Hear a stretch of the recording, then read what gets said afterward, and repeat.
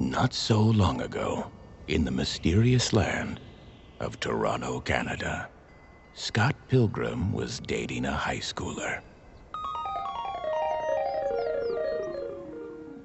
Hey everybody, Mark D, IT guy, dad, and extremely mediocre podcaster, and generally bad movie nerd here, and I have here on a very nice Blu-ray a movie from a wonderful filmmaker inspired by a great graphic novel series, and that is Scott Pilgrim vs. the World, directed by Edgar Wright.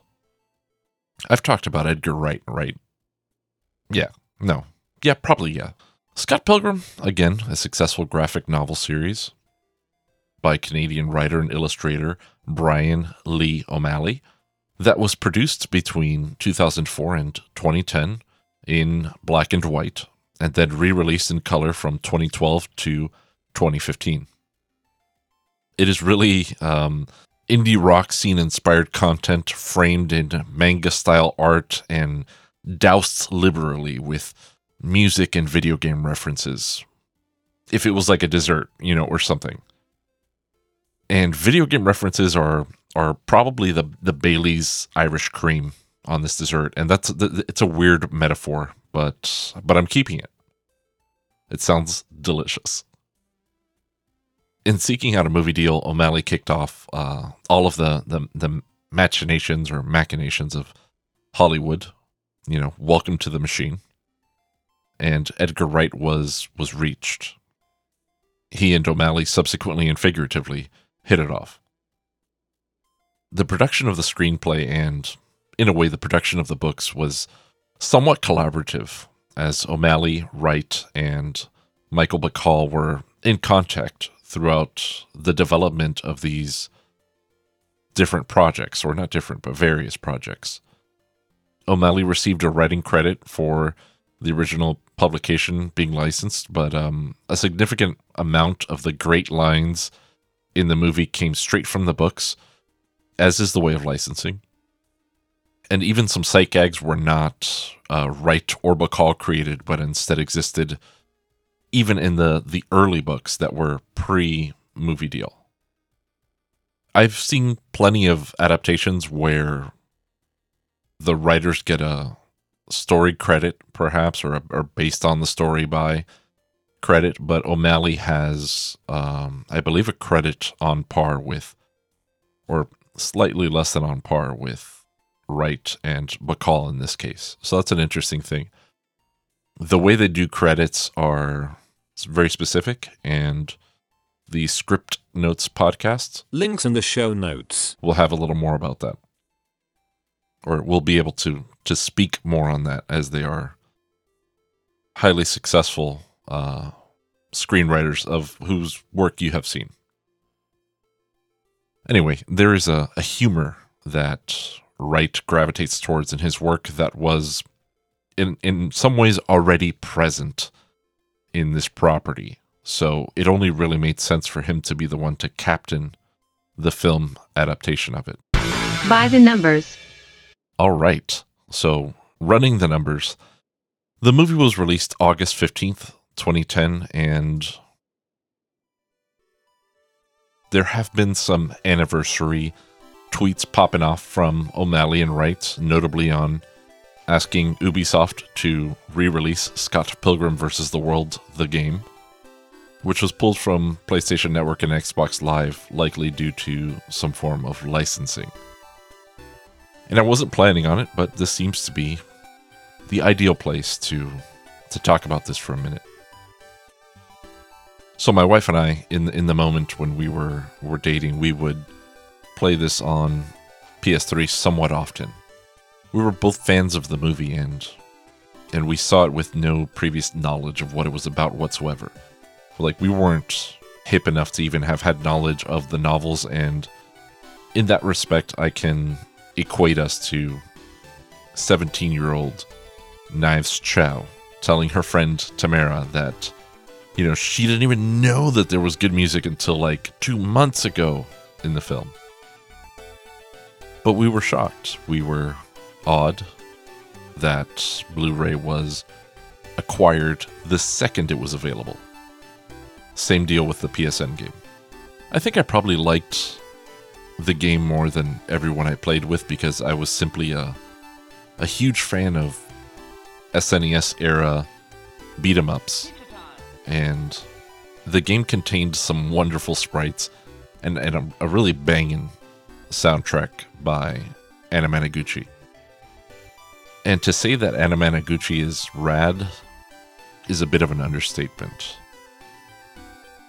For the video of Endless Fantasy, they sent a slice of pizza to space.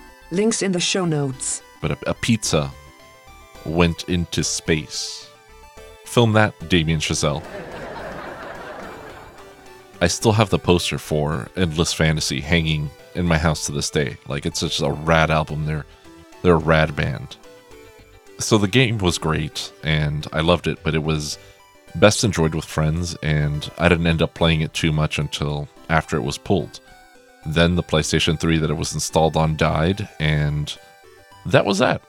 But it was kind of meant to be a couch co-op experience, and that was very much a throwback to the SNES era, and this is perhaps the best way for me to sum up the sensibilities of this idea, this property, this thing that is Scott Pilgrim's universe.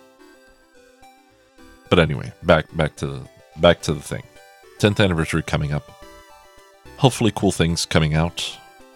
I'll buy them in a heartbeat. But the Blu-ray is already very well featured with something like 5 or 6 commentary tracks, a making of featurette, an alternate ending, and some deleted scenes. I'm sure I'm missing something. I had started working on this podcast, about a month ago at this point, maybe more. And since then, they've done a cast reunion table read. Links in the show notes. Which was extremely fun and very engaging and just all around great and made my day instantly better. And it was a Monday. And it benefits Water for People, which is a charity that gives water to people, I would assume. But they did that and are in concert with Dolby Theaters in active plans to have a theatrical re-release. This was scheduled but had to be pushed because there's that horribly contagious virus going around that can just one-shot you at random. You know, normal things. But yeah, if they have... Shut up, phone. If they have any physical paraphernalia, I'll probably be in for some. I haven't been doing a great job of keeping up on things. It's been busy on the home front. Jesus fucking Christ. I don't use Twitter correctly, I think. I don't use it as a way to keep track of things. I use it to provide momentary and spontaneous entertainment. So I tend to follow just way too many people because I want some fresh posts to kind of roll the emotional dice on. That's not too much of a stretch for that metaphor, and if you're curious, Links in the show notes. it's also on American Netflix if you haven't seen it. So Scott Pilgrim is. So if you haven't, go ahead and just stop now. Just stop right now. I strongly recommend it. In the event that it wasn't clear, I always recommend it. This isn't a great entryway into a movie, but it's especially not a great entryway into this movie. And I don't think I serve that function very well. That's just not what I do. The numbers, right? Running time of 112 minutes. Budget is an estimated 60 million, although I heard 50 million somewhere in there as well. And that's good. That's great for this movie. The movie has a stellar cast with the likes of Michael Cera, Kieran Culkin, Anna Kendrick, Alison Pill, Aubrey Plaza, Mary Elizabeth Winstead, Mark Webber, Ellen Wong, Jason Schwartzman, Johnny Simmons, Nelson Franklin, Brie Larson, Brandon Routh, Chris Evans, Mae Whitman, Clifton Collins Jr., Thomas Jane, and Bill Hader. How do you make that movie for 50 to 60 million? That is impossible. Opening weekend was a cool 10 mil, right? So, meh. But it only managed to do 31.5 in the US and 47, 48, let's call it 48 abroad, and or in total. And that's not good. That's really not good. That's really bad. Why though? Well, I think that the marketing of this movie didn't do it justice, but it's also maybe for a very specific demographic in some ways. I went to see it with two of my younger cousin-in-laws, I guess, and they dug it, but I don't think that the marketing touched them at all. They didn't know what it was either, and had they not gone with us, they probably would have never seen it. It did open against the Expendables and Eat, Pray, Love, so that took all the other quadrants. And it beat out Eat, Pray, Love, but those were pretty big movies with staying power, right? Especially, for the older folks, of which I am one now. I'm those quadrants now. I was the other quadrants before. And that's just me assuming. This isn't research, but it's done gangbusters on video and streaming. It really has become a cult classic in that there's a huge fan base for this movie, myself included, and the associated novels that exist, or novel property. Chris Evans himself compared the fandom of Scott Pilgrim to the fandom of the Marvel Cinematic Universe when talking to Entertainment Weekly. Links in the show notes. In Scott Pilgrim vs. the World, an oral history. Hello. I laughed when I was saying that. I'm an idiot. Yeah, he's an idiot. The joke, though, is that no one went to see this movie, and I'm pretty sure that, that's fairly accurate. In said same article, Wright shares a fun anecdote about Seth MacFarlane. You should... it's worth a read. Okay, so this is going to be a new thing, maybe. Or maybe I just wanted to use another stinger. But this is going to be a big fat love letter to this movie going forward. But I would like to say that it's not perfect. There are degrees of a thing not being perfect, and I think that I will address them here. I'm sure you've heard of Emmy-nominated Honest Trailers before. If you haven't, you should go check them out on YouTube because they are just incredibly funny. But they do make fun of things in that comedy roast type of way where it will sting. It'll hurt you, but it won't kill you. They're not out there just to disassemble a whole movie necessarily. Scott Pilgrim was the subject of an Honest trailer released February 9th, 2016. See how including the exact date there makes me seem smart? It's the little things. Links in the show notes. And has some really choice jabs at the movie, like indulge in 2 hours of pure nerd wish fulfillment, and meet the collection of late 2000s hipster cliches known as Scott Pilgrim. And I'm not trying to do epic voice guy, he's pretty epic, but again, if you haven't seen the movie, it's on American Netflix. So basically it should be on most, if not all, Netflixes. And you should go watch it now. And I hope that this hasn't turned you off watching it. You should super watch it. But Honest Trailers is hilarious. Links in the show notes. And that video has the nugget of truth.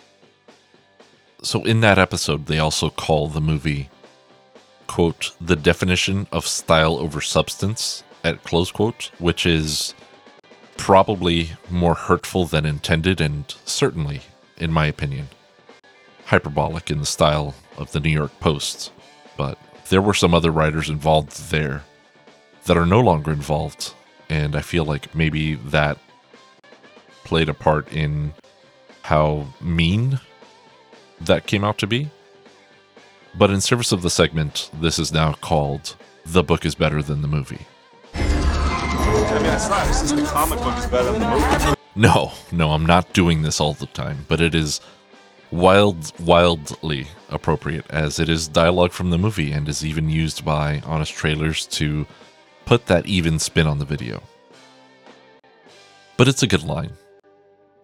But the book is better than the movie is a line of dialogue in the movie, and I think that it makes it into the book as well at some point, if memory serves. I'm a little fuzzy on it. I read this maybe a month or almost 2 months ago.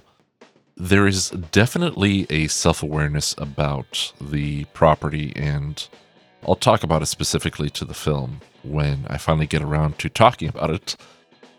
But here I'm actually going to run through some of the differences in the books because, well, having 1,200 pages of comic panels equates to a lot more than one feature film. Yes, there are 6 books that are approximately 200 pages each. And I really didn't count, but there's a lot of book per book, right? 160, 180, 200, something like that. And each of these covers, approximately, we can make that assumption, 2 months of Scott time, making the whole series about a year. The whole movie feels like it's compressed into a week or two, which it doesn't really vibe with the story it's trying to tell. And I think that if you look at it that way, it really brings the stuff from the Honest Trailers video home. It makes it make more sense. And just as some background, I read the books in black and white after I had been obsessing over the movie and then proceeded to pre-order the color editions as they were released. I have had the color hardcovers since 2015, so 5 years, and I never read them until now to go over the movie, right? To do this podcast. I had them mint. I just cracked them open for the first time. I really liked it in color, though. Maybe it comes from seeing the movie first and growing up with American comics versus manga. That often, if not traditionally, is in black and white. That may play a part in my preference. Again, there will be some spoilers here, although I won't be going into great detail because there's a lot. Volume 1, Scott Pilgrim's Precious Little Life. This book, heavy, made it into the movie. A lot of dialogue. The eye contact, sight gag, etc. The meat and potatoes mostly comes directly out of the book, but it has a lot of extra story that will remain mostly unacknowledged by the film. Wright and Bacall made their screenplay as lean as possible. Kill your darlings. Volume 2, Scott Pilgrim vs. the World. Having a tight screenplay, you forego things like spending time examining Ramona and Scott's relationship in detail, or, the fun bit about making vegan shepherd's pie. We learn a lot more about Scott's family than we did in the movie, and the book really hammers home how much of a jerk and how self-centered Scott really is. The entire Lisa character didn't make it into the movie except as a reference by Julie. And she's not insignificant to the plot in the book. However, a lot of good dialogue did make the cut. O'Malley states that the theme of this book, largely told in flashback, is, quote, examining our high school relationships and how they relate to our later lives, end quote. But for wanting to write a shonen, right? Also quotes on that. It was a boy comic. It's a manga thing. Look it up. Link in the description. Link in the show notes. There's precious little fighting or action sequences in this particular book, and the physical confrontations that did happen were definitely spiced up by Wright and Bacall. Volume 3, Scott Pilgrim and the Infinite Sadness.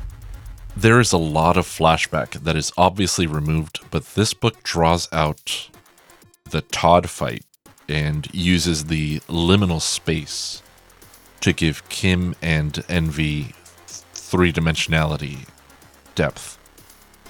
I believe that O'Malley calls Kim, quote, the heart of the story, quote, at some point in the later books, or that she becomes it. I can't find the quote. I don't quite remember it.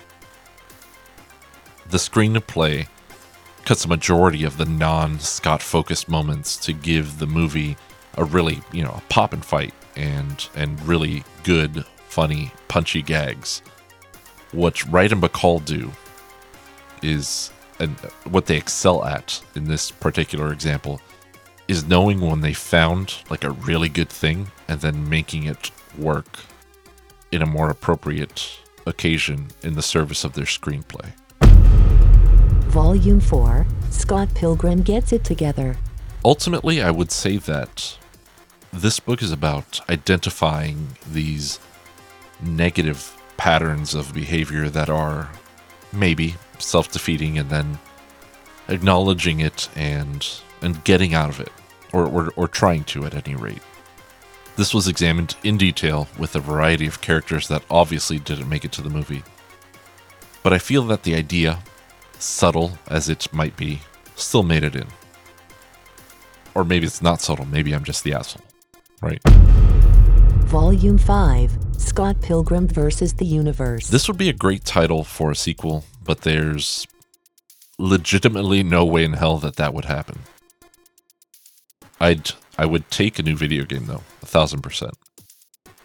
Anyway, this one takes an opportunity to put the eponymous main character square into the background to pull focus on Kim and Ramona for a while.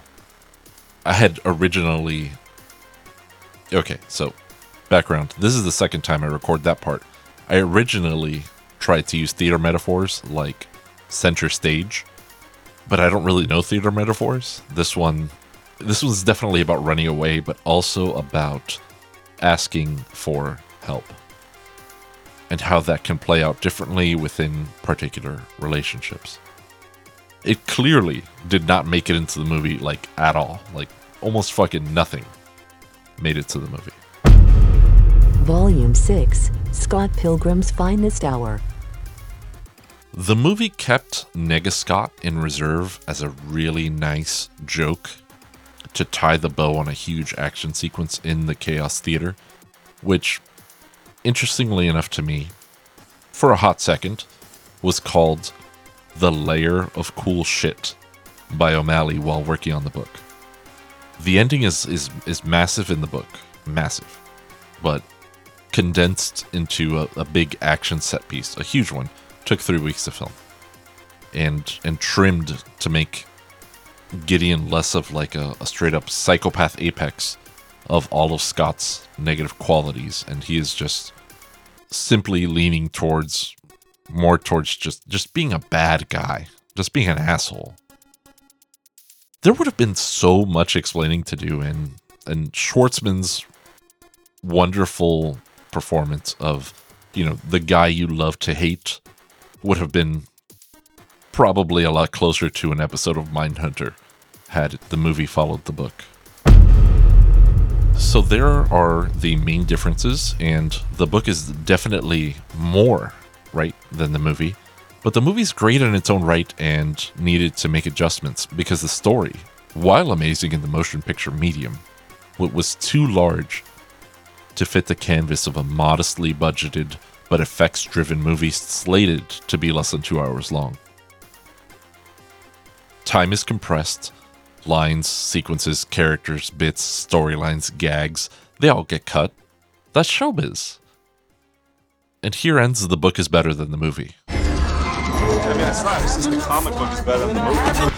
Edgar Wright and Material Synergy. Okay.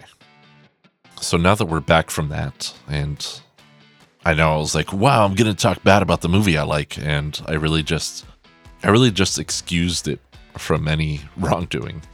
But now that we're back, I'm going to try to describe this intellectual property, a unifying theory, perhaps, and a lot of it centers around Edgar Wright. Wright. Or my perceptions of Edgar Wright, as it would be. The source material is definitely dense, and it allows for a lot of sight gags, sound gags, and Easter eggs. I mean, they're not hidden, per se, so maybe not Easter eggs, but more like, I guess, detail-oriented jokes. Yeah, detail-oriented, I'll call them that. Makes us sound like intelligent appreciators of the art of modern cinema, as opposed to just abject and standard nerds. Wright pointed out in one of the commentary tracks that he thought of the movie as if someone was reading the comic very quickly, but that they would then be able to go back and scrutinize every panel and find enjoyment in discovering the details that they missed. And I'm not certain if that's the quote directly that I'm paraphrasing from memory or if that's just my own experience, really.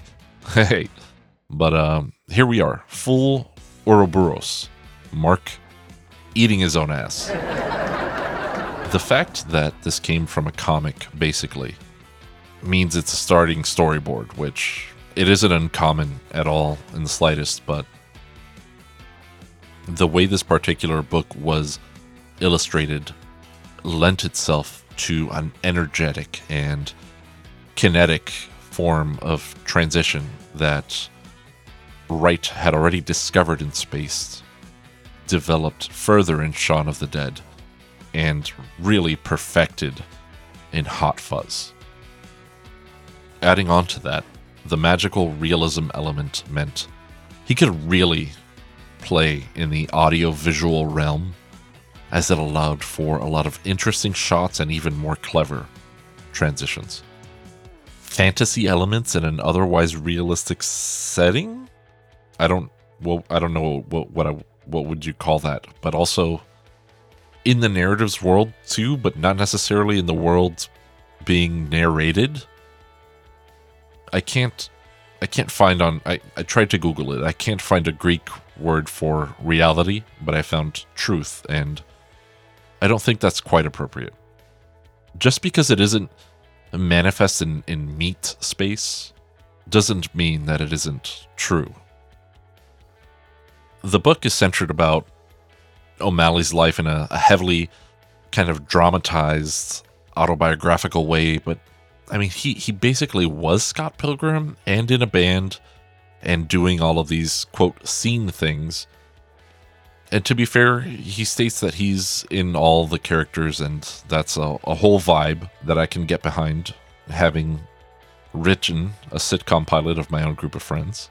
As much of a caricature of my friends as the characters were, they were really all aspects of me that were more easily represented in someone else.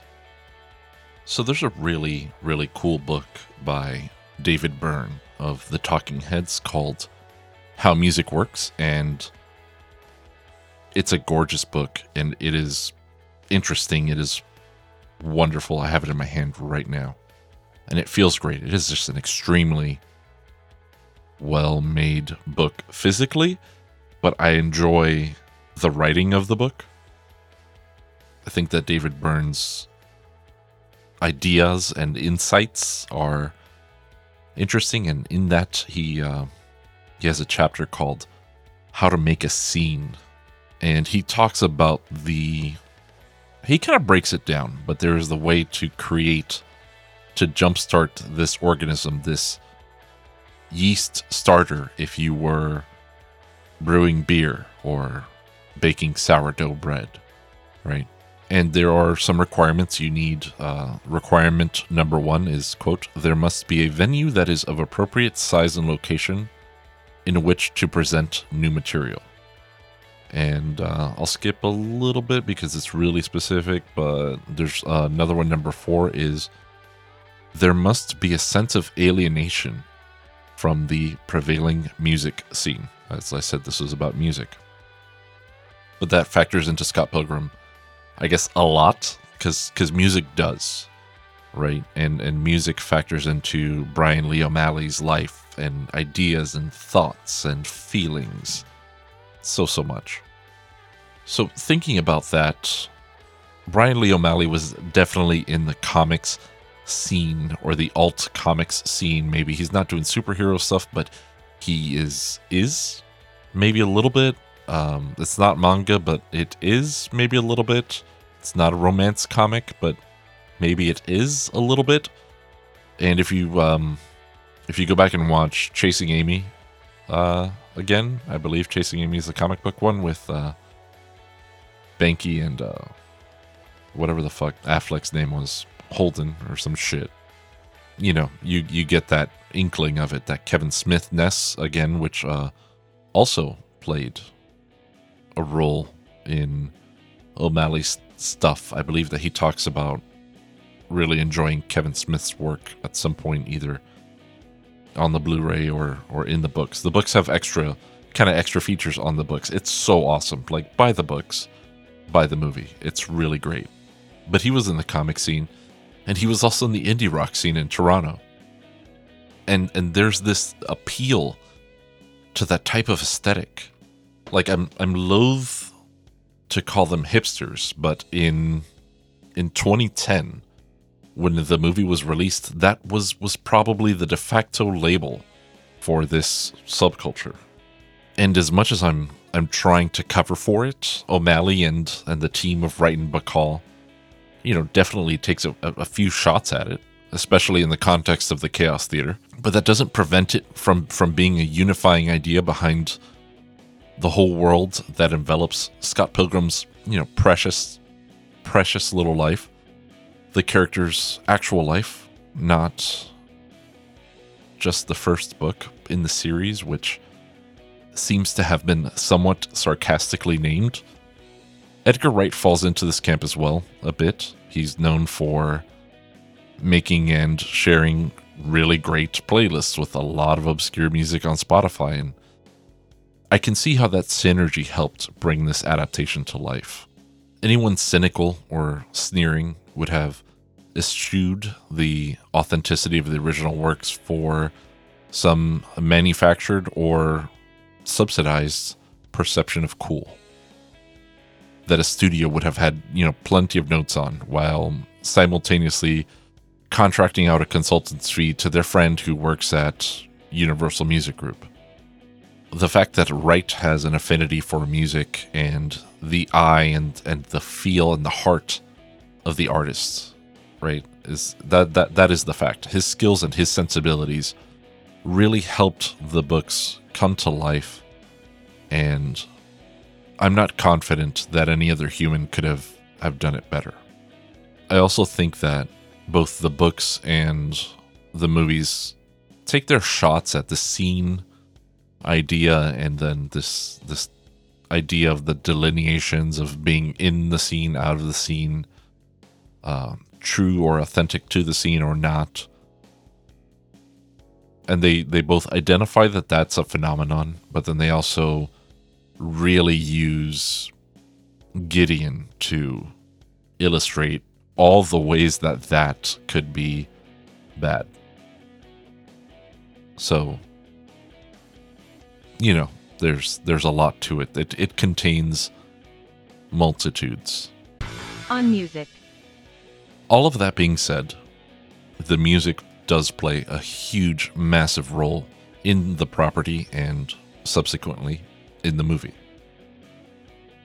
It's difficult to separate the two, but the music serves as the backdrop and some of the forefront of the story.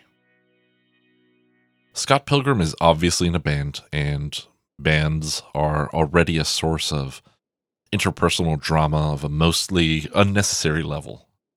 In American Graffiti-like fashion, the backdrop of the music exists in and is affected by the world, but in the theme of the book and the movie, it is also fourth wall breaking and will follow characters through montage or across scenes. The music in the film is mostly inspired by the music that inspired the book itself. Oh, and going back to that music thing, following characters, it's generally true for the sound design as well, and the J cuts or somebody. Okay. Anyway, Scott Pilgrim was named after a Plumtree song. The character of Envy Adams was considered in the same league as Emily Haynes of Metric. Stephen Stills is obviously named after Stephen Stills, and Young Neil is also obviously named after Neil Young. There's a lot of that in there, and it speaks to how music can be the aether, right? The spelled A-E-T-H-E-R, or ether, of someone's life. The thing that fills all the spaces and touches every aspect. Wright was all in on that, and even included some really good picks of his own on the soundtrack. Sleazy Bed Track is by the Blue Tones is just, it's a great, great guitar song. Music comes in and out, and it's all this it's kind of a fourth wall break that isn't really a fourth wall break, where the characters aren't winking at the proverbial or literal camera, but the author or the auteur, the director is, kind of thing. Things like the video game UI elements are similar. No one sees them, but we do. The books go a little harder on that, and the characters do at point wink at the reader. Literally, I believe, if memory serves, or I made that up in a dream. But maybe the best way to sum this up, and I probably should have said this before, is that it's a story about relationships in your 20s, but it's infused with indie scene trappings and is consistently winking at the audience. But maybe it isn't, because in the first fight, Stacy's all like, "What the hell?" So that goes out the window. I think that at this point, that I'm just a hard stuck one trick trying to break apart this, Fabergé egg. Beck? Yeah, that Beck. No, not the beer. Beck. Beck wrote all of the Sex Bob-omb songs, the Sex Bob-omb's music for the movie, and I'm not gonna lie, I super like it. I fucking like those songs. I dig that shit. Nigel Godrich, who is a super producer, so to speak, who has worked with Radiohead, Beck, Pavement, Paul McCartney, 07, and just a whole slew of other acts in the capacity of producer, mixer, and artist. He did the score. Other original pieces like Boss Battle, which fucking slaps, and I believe he reworked the Jerry Goldsmith Universal Fanfare for the movie. Dan the Automator did the music for the Ninja Revolution game and the song that Matthew Patel sings. I also like to think in my headcanon that doing the music on this movie introduced him to Mary Elizabeth Winstead, and that's how they started Gotta Girl. Regardless, the soundtrack is great, and there will be a link in the show notes, but I have, in my hubris of being a solo writer, presenter, producer, graphic artist, webmaster of this extremely mediocre podcast, I have created a playlist on Spotify. I have created a playlist on Spotify. I meant scum of the earth. There are some songs from the film, some that might have been mentioned or referenced in the book, and some that I just pull out of my ass. I tried not to repeat myself, and I'm actually not a whole lot of an indie kid, so I'm sure I'm missing out on a lot. So feel free to tweet at CoolMarkD, cool with a C and Mark with a K. Did I say CoolMarkC? I meant CoolMarkD. Fuck it. I've lost it. Anyway, feel free to tweet at me for suggestions. I'm all about it, and I was pretty hesitant to create a playlist, but every time I hear Frank Black's I Heard Ramona Sing, I always think about the party scene and the montage of Scott looking through the party for Ramona, and that is for sure on the playlist. This thought, intrusive as it was, really sends home the message to me of how important music was to the creators, to that scene, and to the movie as a whole. I'm not somebody that should be making a playlist, but I like making playlists. As shitty as and insane as they may be, my playlists, my mix CDs have been called wild and unpredictable, and I think that maybe I just have problems. But in the grand scheme of things, those are pretty trivial, and I'm sure other people have. Anyway, that's not my go-to move. I'm not like, oh, here's a movie, I'm going to make a fucking playlist. But this movie extracted that from me. It instilled into me the desire to do this and to share it with you, singular listener. So go ahead and check it out. It's definitely in the show notes. I will not forget to put that in there. It's really important to me. I spent a lot of time on it. It has like 160 songs. It's dumb, and it's kind of all over the place, and I don't know how to explain it. Anyway. Bill Pope, The Party Scene. The party scene early in the movie is a standout scene to me. The location, the set dressing, the cinematography, the visual effects, the performances, the whole thing. The lighting is one thing that I can talk about now, and to do that, I'll talk a little bit about Bill Pope. Bill Pope, ASC, has worked on Darkman, Army of Darkness, Fire in the Sky, Blank Check, Mr. Macintosh, Clueless, Bound, The Matrix, Bedazzled, The Matrix Reloaded, The Matrix Revolutions, Spider-Man 2, Spider-Man 3, The Spirit, Scott Pilgrim vs. the World, obviously, Men in Black 3, The World's End, Baby Driver, Alita Battle Angel, and is announced for Shang-Chi and the Legend of the Ten Rings. And that's just a selection. That's not even the whole thing. Dude's a hard worker. And it's a lot.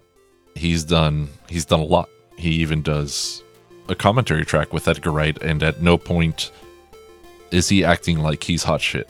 Motherfucker was the DP on The Matrix. That's a lot. There's a ton of stuff on his IMDb. Links in the show notes. Smash that subscribe, rate 5 stars. And I don't know what it is about the party scene, but it really appeals to me. In looking at it again briefly today, I took some screen grabs, and I have hopefully marked up an image to post in the show notes. And yes, constant singular listener, I post images in my show notes. It's not an advertisement, but I use Pocket Casts, and it supports all that good shit. So my notes may have images and links and the like. So if you don't get formatting in your podcast app, just go ahead and go to the episode page on scumbags.com. That is SCUMMBAGS, right? Scumbags, plural, 2 M's, to see more. I'm pointing this out because I'm actually going so far as to then now create some kind of original content here. There are no ads on my site. I would honestly prefer it if no one ever had to go there, because the site is very basic and I'm just constantly second guessing every decision I ever made with it. But anyway, I think this came up because recently, again in the span of me working on this podcast, Bill Pope was on the Team Deakins podcast with Roger and James Deakins. And that's a huge deal. That is a massive deal. And if they're not homies, they'd actually not worked together really. But Roger Deakins introduced Bill Pope as the Master. And I would need to posit that there were several masters on that podcast. But I'll leave that for peer review. Links in the show notes. But the party scene has these dark ceilings. If you can dig that, it was a frat house and not a movie set, so there is a ceiling, but they're kind of dark and they aren't reflecting back a lot of light down. So I would assume that there was a ton of negative fill up there for this purpose. The base light level is just lower than normal, I feel. And it makes the lighting on the actors pop all that much more. This is post-Ramona appearing, so we have colors in the movie now. And the movie is to clarify, the movie is intentionally bland up until we first see Ramona Flowers and we see her hair. And back to the party scene, the collage of actors and wardrobe is just great. The walls have this olive drab textured paper on them. There's dark wood banisters. It's delightful. There are these string lights kind of all over the place that add that pop and interest, especially when they're out of focus, that in the background and are used for framing. There's a lot of balance and symmetry in these shots, which I always love, and there are a lot of very, very, very clever shots that are done and compositive, but are so subtle almost as to remain mostly unnoticed or even invisible. You know, there's some effects, like one of my favorites is when Scott sidles up to Ramona and starts talking to her about Pac-Man. He kind of slide erases the, he wipes, right? It's called the wipe. He wipes the text, and it's on one of those green walls, and there are lights, camera right, illuminating the scene with noticeable spill on the back wall. And they're balanced out, right? Steelyard style, by the edge of a door frame with string lights, camera left, and this most perfect, idiotic, wild light switch that must have been like 9 feet in the air. Pope and Wright agree that the light switch was part of the location and that's why they chose to shoot right there. In the middle of the shot and all the way at the top are some black balloons to pin down the center of the frame. And Scott and Ramona stand on either side of that center line. Another setup that happens here a lot on the main actors of shot is Rembrandt lighting. The Dutch painter would light his portraits where the face would be illuminated from one side, and the darker side would usually be facing the camera in this case, I guess, but there would be a small triangle of light on the cheek of the dark side of the face as the light kissed it just so. Another lighting thing that's done in this party sequence, is party scene. Is it even a scene? There's like 3 montages in here. I don't know. Sure, scene. Party scene. Is how they kill all the lights except for the lights on Aubrey Plaza playing Julie when she lays down her doom on Scott Pilgrim. It is followed up with an audio cue like someone hitting a big Frankenstein switch. And it's not Frankenstein's monster's power switch, because Frankenstein's monster didn't build the lab or pitch in for utilities, right? So, Frankenstein's switch. But that huge switch sound to accompany the lights just dying. It almost feels like a digital effect, but it was fully practical lighting and just executed so well, just perfectly. The whole party area was just super complex in many ways that are non-obvious, because it was just planned out to be effective, to take from the source material, which is a comic book, and to have this almost subliminal impact. When Scott is walking through the crowd, the blocking of the actors is meant to kind of reveal his path. As his head swivels, that was legitimately basically panels from the comic as storyboard, which was nice to see. Again, the Frank Black song is playing. They had to drag Michael Cera around on a dolly for that montage.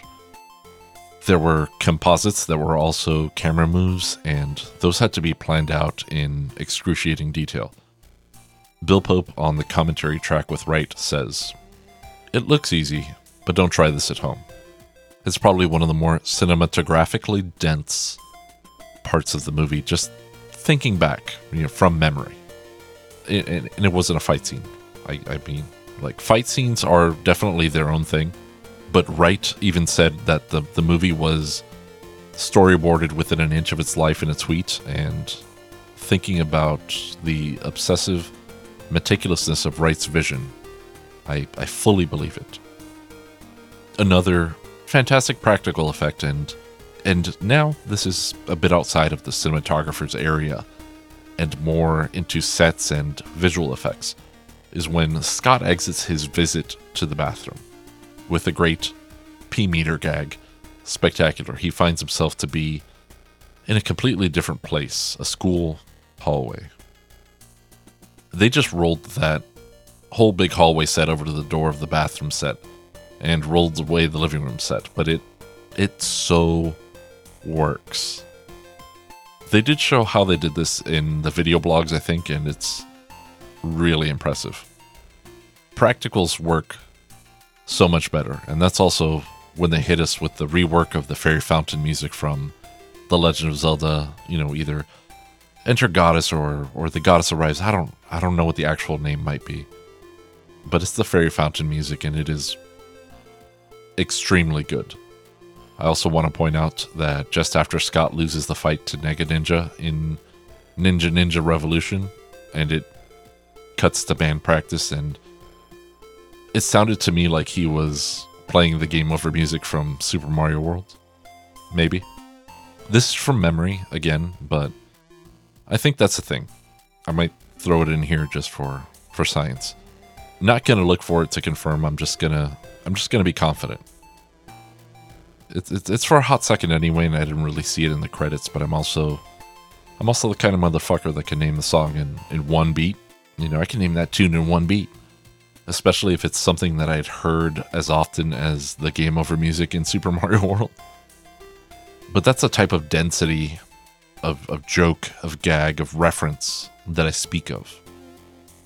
I've seen the movie definitely more than 10 times, but, you know, probably less than 100.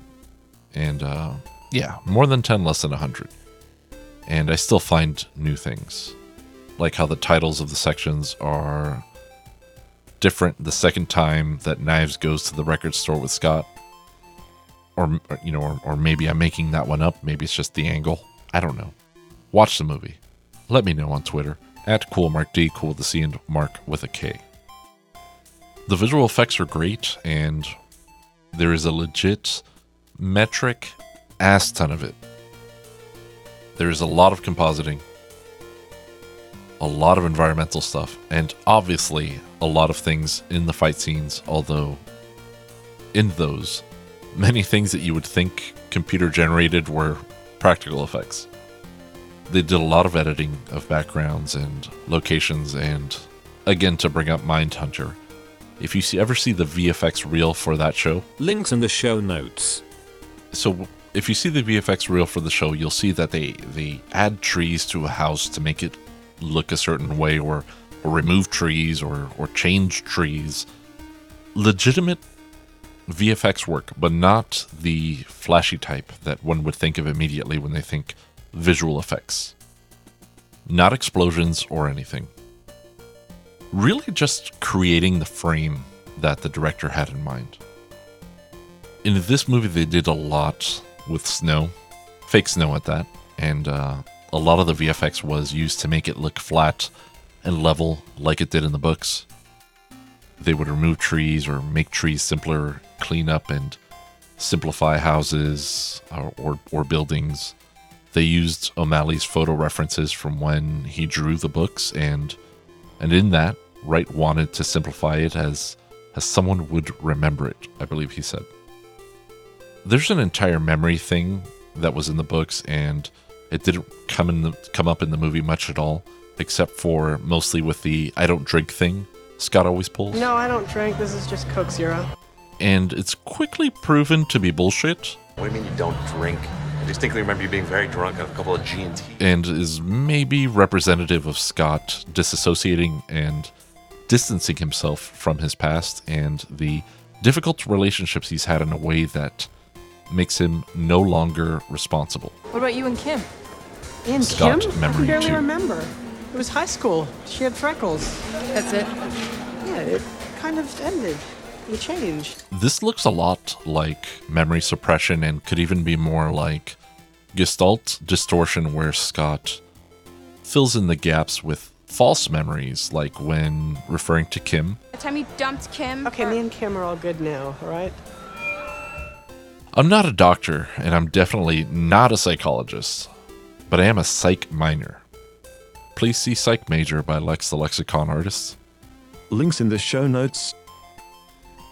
This is explored in much greater depth in the books, which is why it's now, upon reading them again after so many years, so obvious to me. None of that is the point, though. The point is that the army of stunt and effects coordinators deserve all the credit in the world. I would say that this movie, if you enjoy it, for those who are still listening and haven't seen it, or if you previously enjoyed it, for those who did see it, it's a 3-watch minimum. 3-watch minimum. Watch 1 is just to see it. to experience the story in the world. Watch 2 is really to see the performances, the nuance of the actors and the blocking. Why did this character do that? What is young Neil doing in this scene? Who is Como talking to? And the third watch is really for the details. There's so many details. You won't stop at 3 watches if you get this far, I promise. I want to talk a little bit about Watch 2 right now. I'd like to talk about the cast and the characters just a little bit, but not the ones you think. The cast. I'm going to just briefly talk about 4 actors and 4 roles in this movie that just really wowed me. No, it won't be Captain America or Superman or the Atom. These parts aren't that big. There's a movie podcast on the Ringer Network, a primarily sports website that has subsequently diversified, called The Rewatchables. And it's basically sports radio, but for movies. And you know what? I can dig that. Having come from watching a whole hell of a lot of sports programming, and listening to sports radio. Yeah, I could super dig that. It has a vibe. It's super familiar, right?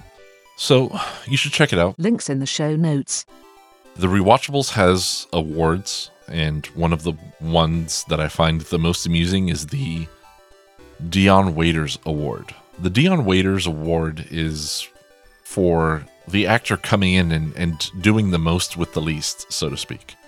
Modeled after Dion Waiters, who is an NBA player with a habit of coming off the bench out of nowhere and just having a huge game with like no minutes and it's a thing, just Dion Waiters. That being said, I looked into him a little more and to try to explain this phenomenon better, but this past season he was suspended a few times by the Heat, and one of those times was for having a panic attack on a plane caused by eating too many weed gummies, and another was for calling in sick and then posting a picture of himself on a boat that very same day. So maybe not a great guy to have an award be named after, but whatever, neither here nor there. The first candidate for Dion Waiters is Aubrey Plaza in the role of Julie. You know what? Maybe it's high time you took a look in the mirror before you wreak havoc on another girl. Julie starts out as an info dump and goes on to be 2 of the best gags in the movie. The intensity that Plaza brings to the role is way high for the movie, but it just works. In the books, she's just bitchy, but in the movie, Plaza shows that she hates with the fires of hell. Her performance is great, and it should be noted. The second candidate for Dion Waiters is Johnny Simmons in the role of young Neil. What do you play? Wow, Zelda, Tetris. That's kind of a big question. Yes, young Neil is the younger, just whatever blah guy that is always in the background, but in scrutinizing his performance, you'll see that his part is both more elaborate and executed with more skill than first viewing would ever likely indicate. Your brain may shorthand logic and relegate young Neil to side character unimportant status, but he's one to watch. The third candidate is Franklin Nelson as Como. Sorry, that's Nelson Franklin, not Franklin Nelson from Daredevil. You know, so I told him, you've got a really good sound, and I think that you should market your sound to deaf people. Because Scott, hey. The part is minuscule, yet Nelson brings this easiness into it. He really embodies Como in a real way. Como is probably my favorite character in the whole thing. A little trivia put in the extras of the first book. O'Malley writes a quick bio on Como that says, and I'll quote, "Como is based on a Como in real life. It's complicated." Close quote. And that's it. That's the end of it. In book 3, maybe, Como has a ring that has a skull in it that whispers, and he said he got it from the future. And I don't know if that's a Mystery Men reference or the Phantom reference or both. Fucking possibly. The Scott Pilgrim world is dense as hell with references, and you know, for every one I get, there's two I don't. I'm gonna call out an honorable mention here. Honorable mention goes to Anna Kendrick, who did all of her sides of the phone calls with somebody else reading those lines. And she had to kind of fit the spacing, and in that, she was stellar. Please excuse my brother. He is chronically enfeebled. I'm Stacy. Genuinely. If you haven't seen Up in the Air, go see Up in the Air. She is like the pie. So good. The fourth candidate, and yes, this would be the extremely dark horse if you had seen the movie, but didn't pay attention to me rattling off actor names before, is someone whose part is so small as to be invisible. Literally. Solo round. Nigga Ninja. You probably forgot that they opened up this podcast, didn't you? Literally invisible and figuratively invisible. You never see this person on screen, but their talents shine. In my first viewing of the movie, I had wondered who they got for this part, and I think that at the time, he was still not credited. But that man is Bill Hader, and he provides the voice talent for the movie, including the narrator, the kind of in-fiction announcer voice, as well as the announcer voice for Ninja Revolution. He just does such a fucking awesome job. How is someone so talented? Have you seen Barry? I've only seen season 1, but it is amazing. Bill Hader wins Dion Waiters for me, but to be completely candid, I have no fucking clue as to what the rules are for Dion Waiters, and I should probably listen to more rewatchables. Maybe they have a wiki, and it would make sense if they did. I'm not going to go into the rest of the cast, but suffice it to say, I think that they're all great. And some of them are, you know, Academy Award winners and nominees, or, you know, whatever. No big deal. But they're all winners in my heart. They need no introduction. The villains have a particularly easy time just being evil and chewing up the scenery, and I fucking love it. You mean you don't know about the League? Etc. There's no podcast that could potentially cover the third plus viewings because it is a lot, and well, honestly, it wouldn't be any fun. Like you have to do it because you want to on your own. The record store in Toronto that is featured in Scott Pilgrim vs. the World is called Sonic Boom. And probably this would have been more appropriate when I talked about the music, but the longer I took to finish the podcast, the more I tacked on. So if this feels tacked on, well, it is. Good eye. Good eye. But for now, this is about sound design and dialogue. There are innumerable sound gags in this movie. There's one very clear one that I can point out off the bat, so maybe I can read you into this if you haven't noticed already. When we first get to Wallace's apartment, the screen scans the room, and we get pop-ups identifying the ownership of all the things in the apartment. And, as you will hear, it literally scans the room.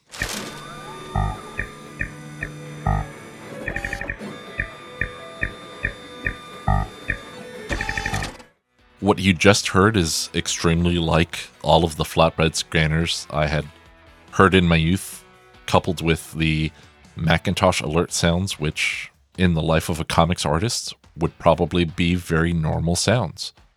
The literal use of the word scan, which would appear in camera direction, if any camera direction at all appears, in a script or more likely in a storyboard, and coupling that with the progress of actually drawing a comic and then digitizing it for publication, is this whole next level 5D laser reference that I'm into and I've been talking about. This is it. Like, this is the shit. The stupid fucking scan gag. Let's take a look at 3 examples of including sound gags or sound references throughout the movie. We need stalkers.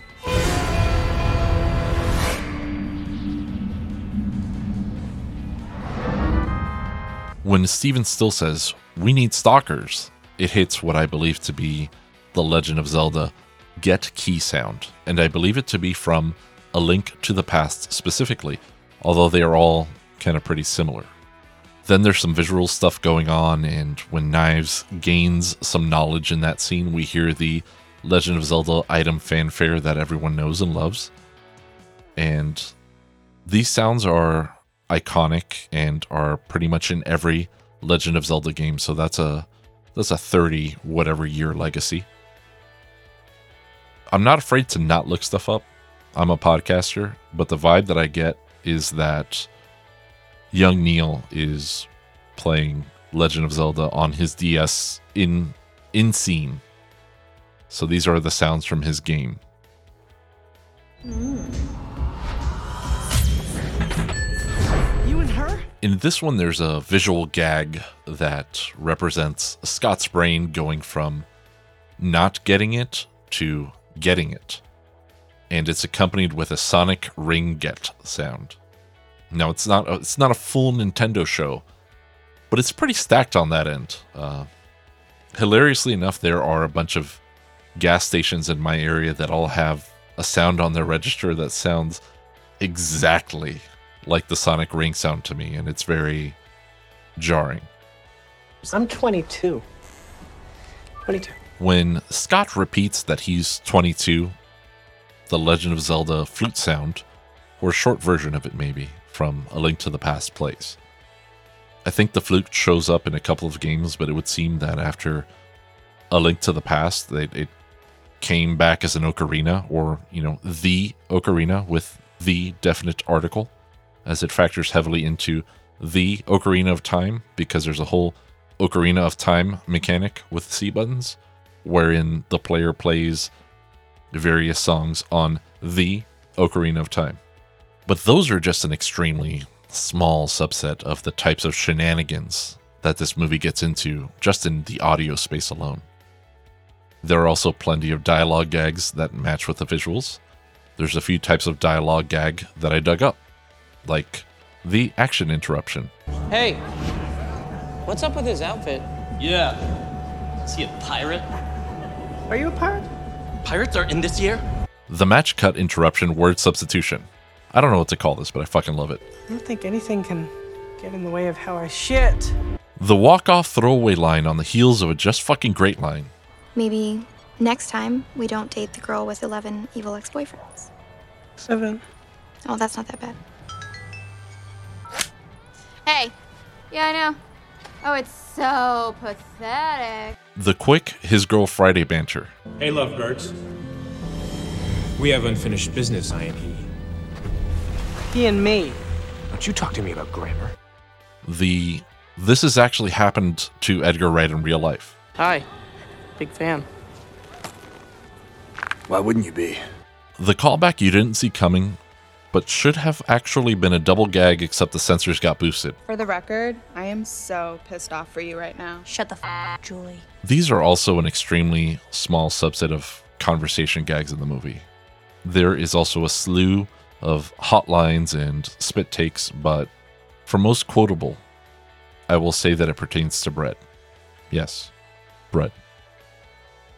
No, I won't include it. If you've seen the movie, you know. If you know, you know. And if you don't, well, you should fix that. Again, the movie's on American Netflix. Bacardi and Cola. Do it. The wrap-up. This is such a fascinating movie to me, and I may have just gone on too long. It's almost a movie that knows it's a movie that knows it's a comic that is a story. It's got layers. But, to poke around the story a little more, to really kind of get the shape of it, there are definitely aspects of it that were hurt by the compression into screenplay. We don't really get into Ramona's head much at all in the movie. Kim is just deadpan comic relief for a good part of the movie, and Knives is a lovesick teenager. I put more behind those characters in my head than the movie did, and I would need to assume that I'm not the only one, because critics and audience really kind of seem to agree on the movie's 82%, 84% tomato meter, respectively. Looking at the text of the movie, it seems ripe for that type of criticism, but it has definitely charmed the heart of its audience. That's unusual as hell to me, especially for a movie that couldn't make its 50 to 60 million back in domestic box. You know, I know it was billed as a video game movie, but that's, you know, for people that call everything a Nintendo. It's not quite that. I think it's closer to Nick and Nora's Infinite Playlist in a lot of ways. I like that movie a lot too. I have a Where's Fluffy sticker on my laptop right now. You know, it's funny how things work out. Check out Nick and Nora's Infinite Playlist. If I find that it's streaming somewhere, I will drop a link in the show notes. I do have questions though. Where in the spectrum of reality to surreality does this movie lie? Stephen Stills never really talks about how he's named after the musician Stephen Stills, or has the same name. Does that imply that in the Pilgrim verse there is no Stephen Stills? What does that mean for history? The bands we see are fake. The non-original music we hear in the movie is the music that we hear in the movie. But the characters don't necessarily hear it. Same for the book. Did Scott really fight those guys? Stacy saw them. Envy was very upset that her boyfriend got headbutted so hard that he burst. But maybe everybody going this hard in the paint is really just reading too much into it. The first book of the series is called Scott Pilgrim's Precious Little Life, and at least when I read it, I hear it in a viciously sarcastic tone. It seems that maybe this movie got 500 days of summered by some people, and that the negative aspects of the characters aren't emphasized enough, but I will admit that the liberties taken with the perceived timeline, perceived in that there's no reference point of month and day, but that the whole movie takes place in Toronto's winter, which for a swampy boy like myself, it feels like it could be eternal, and that can really throw a wrench in the works. I, for one, needed the extra weight that the books brought, but to be fair, I'm also very dumb. I'm here picking apart the fabric of the reality of the movie and by extension the book, when the reality is that I think that the world which is presented is absolutely perfect as is.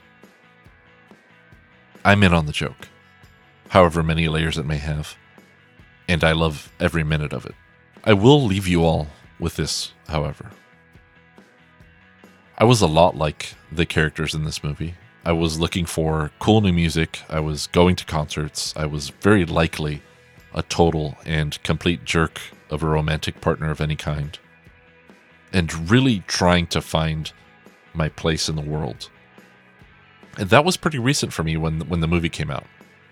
There's a phenomenon that I'm still trying to explore, but that seems common among the parents that I know, and it's that their parents forgot what it was like to have young children. It's probably a factor of trauma and recency. Humans are more readily and more accurately able to recall things that are recent to them, and they will observe these things better as well. They perceive them to be higher in frequency. Humans will forget difficult or painful things. For people, especially critics, who can't recall a time like this in their life, or maybe who never had it, well, this movie may not land at all. It may be an entire movie about cognitive distortion, and O'Malley, far from being a musician or writing and drawing comics, is low-key a high-tier psychologist, or maybe not. Regardless, the movie landed on me like a ton of bricks, and the more I watch it, the more I love it. Plugs? No plugs. If you don't see images in your podcast app, check out the link for Mark's movie collection on scumbags.com. Again, SCUMMBAGS, where you can see the show notes in the episode in their totality. There are also some other older pilot podcasts that I just never got around to making. I like this one a lot. I get to talk about the movies I like. For a while, I was going through my HD DVDs and I talked about a few movies I didn't like, and it wasn't that fun. But eventually I'll need to move on to movies that I haven't seen before, or movies that I didn't like. Maybe next episode will be one of those. Beyond the Black Rainbow was a fun curveball. I hadn't seen that movie before a bunch of times. It wasn't a deep dive, but the feeling behind it was genuine. And I could dig that. We'll see what comes up next. Tweet at me. Again, Cool Mark D. Cool with a C and Mark with a K.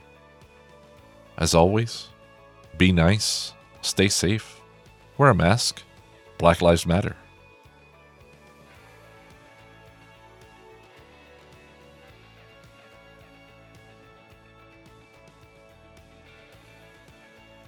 Oh, and you thought it was over?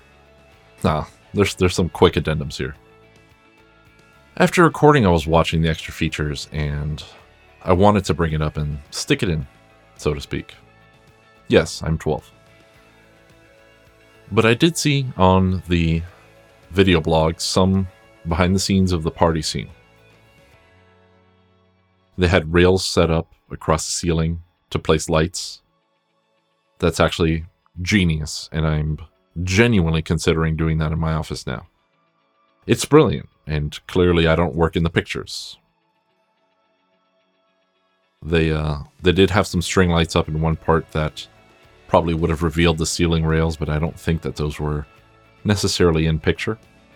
They may have just been fill, but the ceiling wasn't quite as dark as I thought that they would have made it, and I'm just thinking then that with the fact that they're shooting film in a professional fashion, that one, it probably needed a lot of deliberate lighting to be properly exposed. So anything that wasn't fuck you lit was falling towards black. And two, they do have colorist and effects and could have just pulled the scene down a little bit if they felt like it.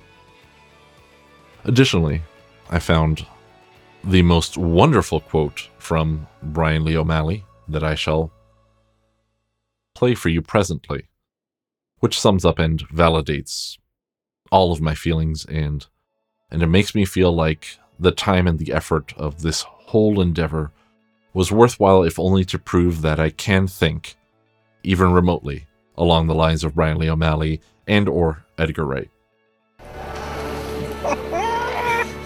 I think for some fans it's hard to understand that a film has different needs than a 6-book series of graphic novels. There's different structure and different timeline, different pacing. I think all the changes are made definitely in the spirit of the books. And I think true fans will understand that. But seriously, there is legitimate hours of extra content on this Blu-ray.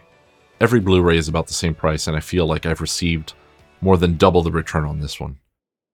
I wish there was content like this for so many movies, and I can't help but think that it might be Edgar Wright's enthusiasm for movies in general that propels this forward.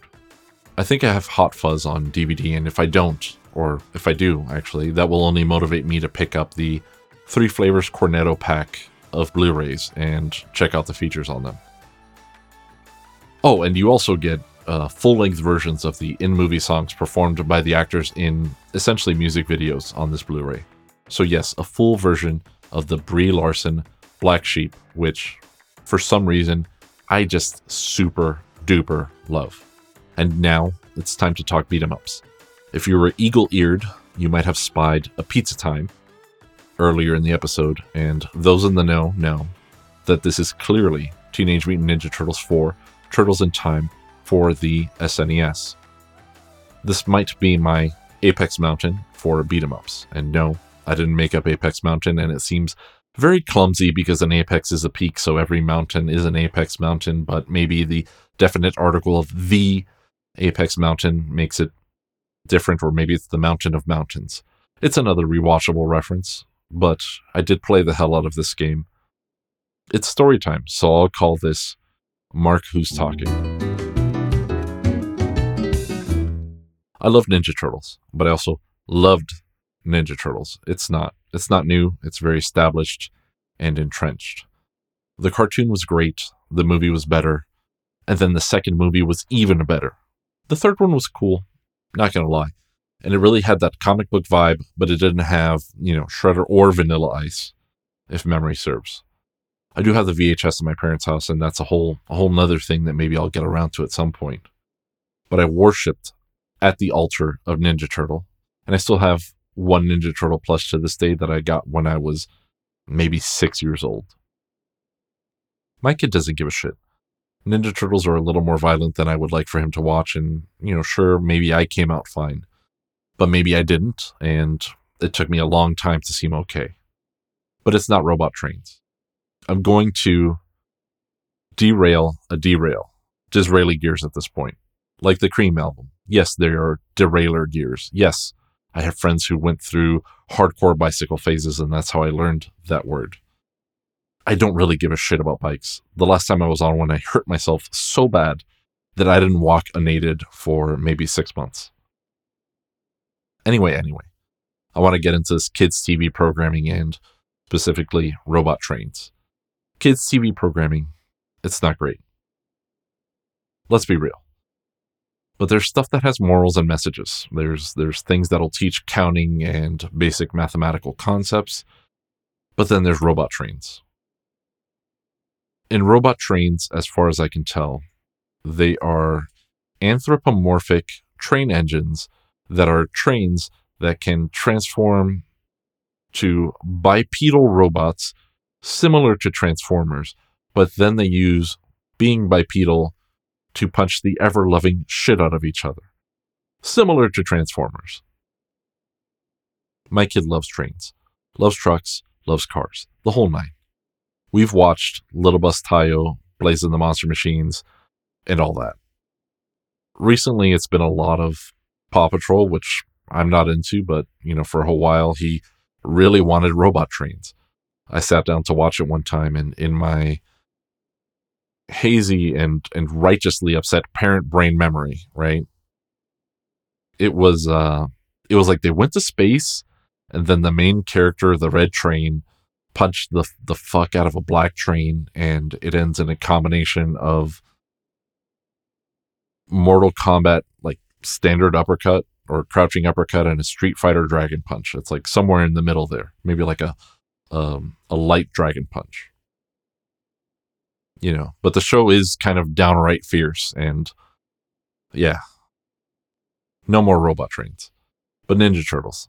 Ninja Turtles was rad as hell, and the show was very toned down. If you think about it, the foot soldiers were robots and the whole thing. But the arcade machines were tough. They were meant to milk you for quarters, and I wasn't, and I'm not great at games, so I was definitely getting milked. I have nipples, Fokker. But I got a Super Nintendo one year, and you better believe I was asking for the Ninja Turtles game. This game has 4 turtles with different stats. It uses a lot of parallax, and it has just super solid gameplay mechanics, cool art, really bad voice digitization, right? Oh, hell no. And banging music. In the playlist for this movie, you will find a cover for one of the songs, Sewer Surfin', and it slaps. I don't actually have a name in my head for the style of music that the game is really set in. It's not a Eurobeat. It's like a version of Eurobeat, but what if it was like based off jazz, maybe? But like swing or bossa nova, possibly specifically, because, it really is a bop. It's got a great beat and you can really dance to it. Well, I still have that very same Super Nintendo. It's half yellow and half regular gray, but it's still mine. My kid took it out of the entertainment system the other day, and who knows what he did to it, but I'm very confident that it still works. They don't make them like they used to, and that's what my life is like. one of my most prized possessions because it represented the joy of being a child. And in a very material way, the sacrifices of my parents. And that means a lot. Games were super expensive back then. I let a distant cousin borrow my games, kind of like, that's what my memory is like, you're going to let him borrow it, according to my parents. There's a lot more nuance there that I won't go into, but I only kept NBA Jam Tournament Edition because I was almost 100% with the game, and I was at the point where I was playing against the developers, and it was like punishing, but I thought I would persevere. Turtles in Time was one of those games that I lent out. I didn't know that I was never going to see the games again, but I do believe that they brought him as much joy and meaning as they brought me. And several years ago, just as the retro game phenomenon was kicking off, I bought Turtles in Time again. I paid $20 for it, and I thought that was pretty steep. But based on the prices the last time I checked, I did okay. I've since played it, and I've also played the truncated PS3 remaster, right? When I still have a working PS3, anyway. And it still holds up. This game holds a weird niche in my heart that is also occupied by Maximum Carnage and Final Fight. And I don't know why. Maybe because going to Blockbuster Video and renting them, or maybe because they just had that special sauce. I also gave away my Maximum Carnage, but I bought it again for Genesis, oddly enough. And that's definitely a story for a different podcast. But that's it. I'm done. Well, I'm not done, but I'm calling it. I could talk forever on just one incredibly long unbroken. Anyway, I'm done. I'll play you out with some music from my friend Josh Rivera. He's on Spotify as Transit FM, and yes, there will be links in the show notes. I think that I may need to spend an hour or so on these show notes. I really didn't do a great job of keeping up with all the links that I needed to put in there. Normally I do, but not this time. So, fuck me, I guess. Stay safe, be nice, Black Lives Matter. Adios.